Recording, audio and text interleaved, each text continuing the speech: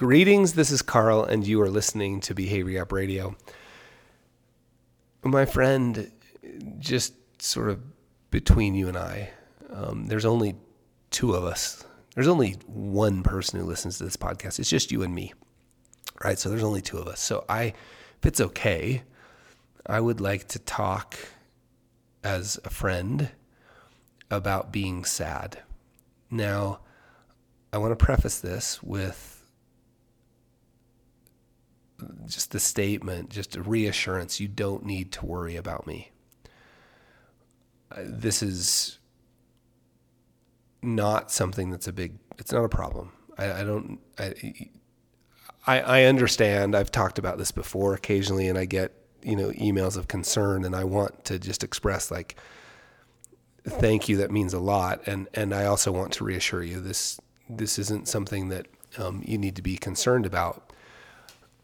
But I wanted to talk honestly about being sad. And partially because I just felt like it'd feel good to do it. And then maybe for you, because you and I are the only ones listening to this, maybe you feel sad sometimes. And maybe just hearing somebody else talk about it would be helpful. So I get sad sometimes.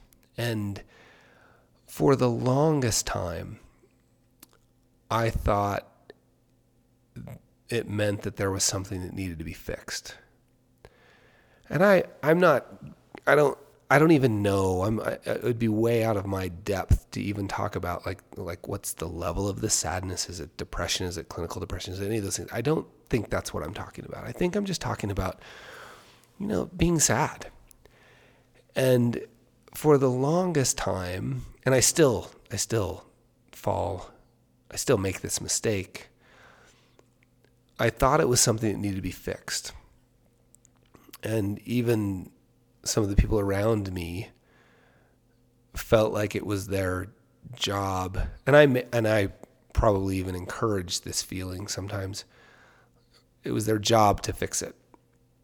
And that would lead to frustration because guess what? Nobody could ever fix it. And here's why. There's nothing to fix. And that really feels good to know that occasionally, and I'm going to be careful here. I want to say occasionally humans, but I'm just going to say me since it's just you and I talking. Occasionally I get sad, and when I do, there's nothing to fix. That's taken a lot of work to figure out. Because it was so frustrating to be like, oh, and I was like, we make this change and do this and do this and do this and then blame, right? Like your behavior needs to change and I need to move and we need to do this and we need to do that. Like all of those things, and realizing actually there's nothing to fix. There's nothing to fix. And a friend of mine once compared it to cloudy weather. That sometimes the clouds roll in. And when they do, it would be really, really silly to try and make them go away.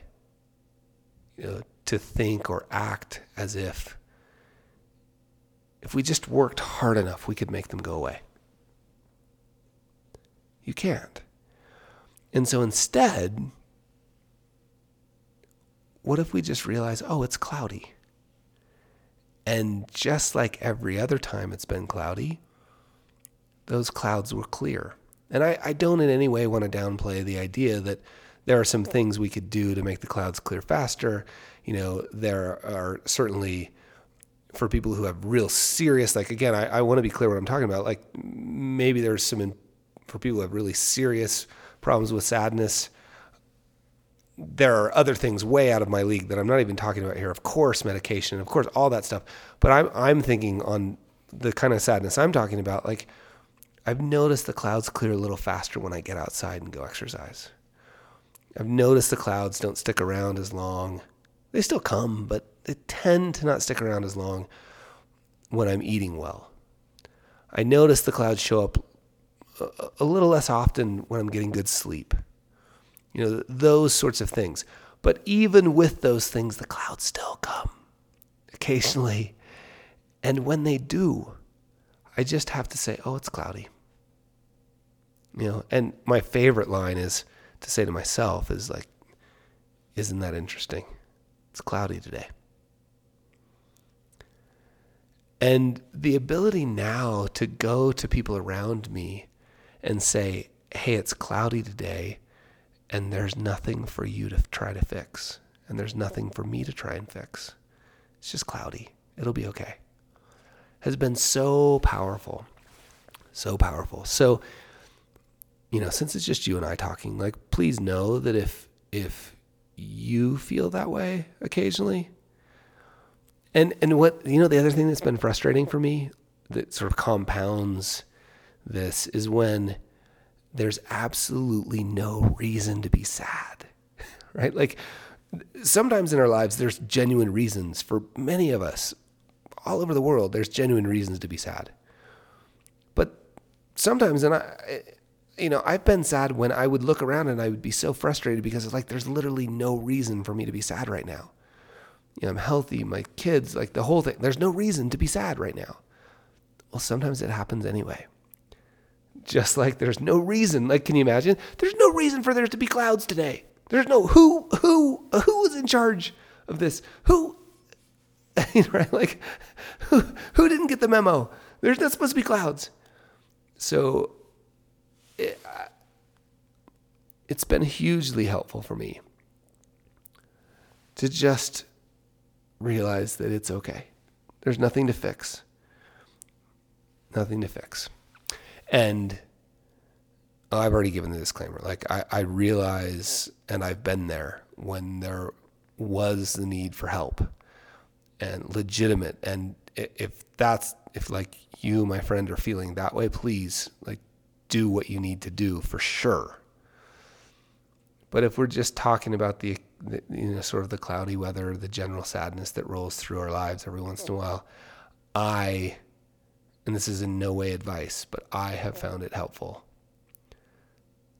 to just realize that sometimes I'm sad. And in those cases, there's nothing to fix. I hope that's helpful. And as always, you can email me with questions or comments about the podcast at hello@behaviorgap.com. And it makes it really easy on the team here if you put podcast in the subject line. Thanks, my friends. Take care.